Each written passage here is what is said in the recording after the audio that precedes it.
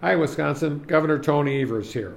Last month I announced my Badger Bounce Back agenda, which included our capital budget that will make significant investments in state infrastructure across Wisconsin.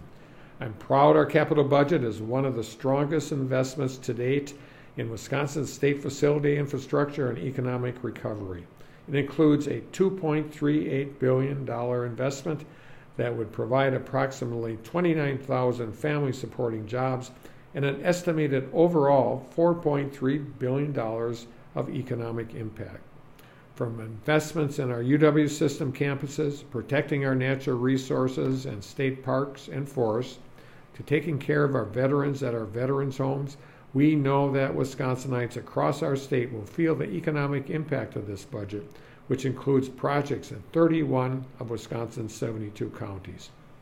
As we work to recover from this pandemic, these investments will be critically important in helping our economy and our state bounce back from this pandemic stronger than we were before this pandemic hit. But at the end of the day, our Badger Bounce Back agenda won't be possible without you. You can help make sure we bounce back from this pandemic by contacting your legislator.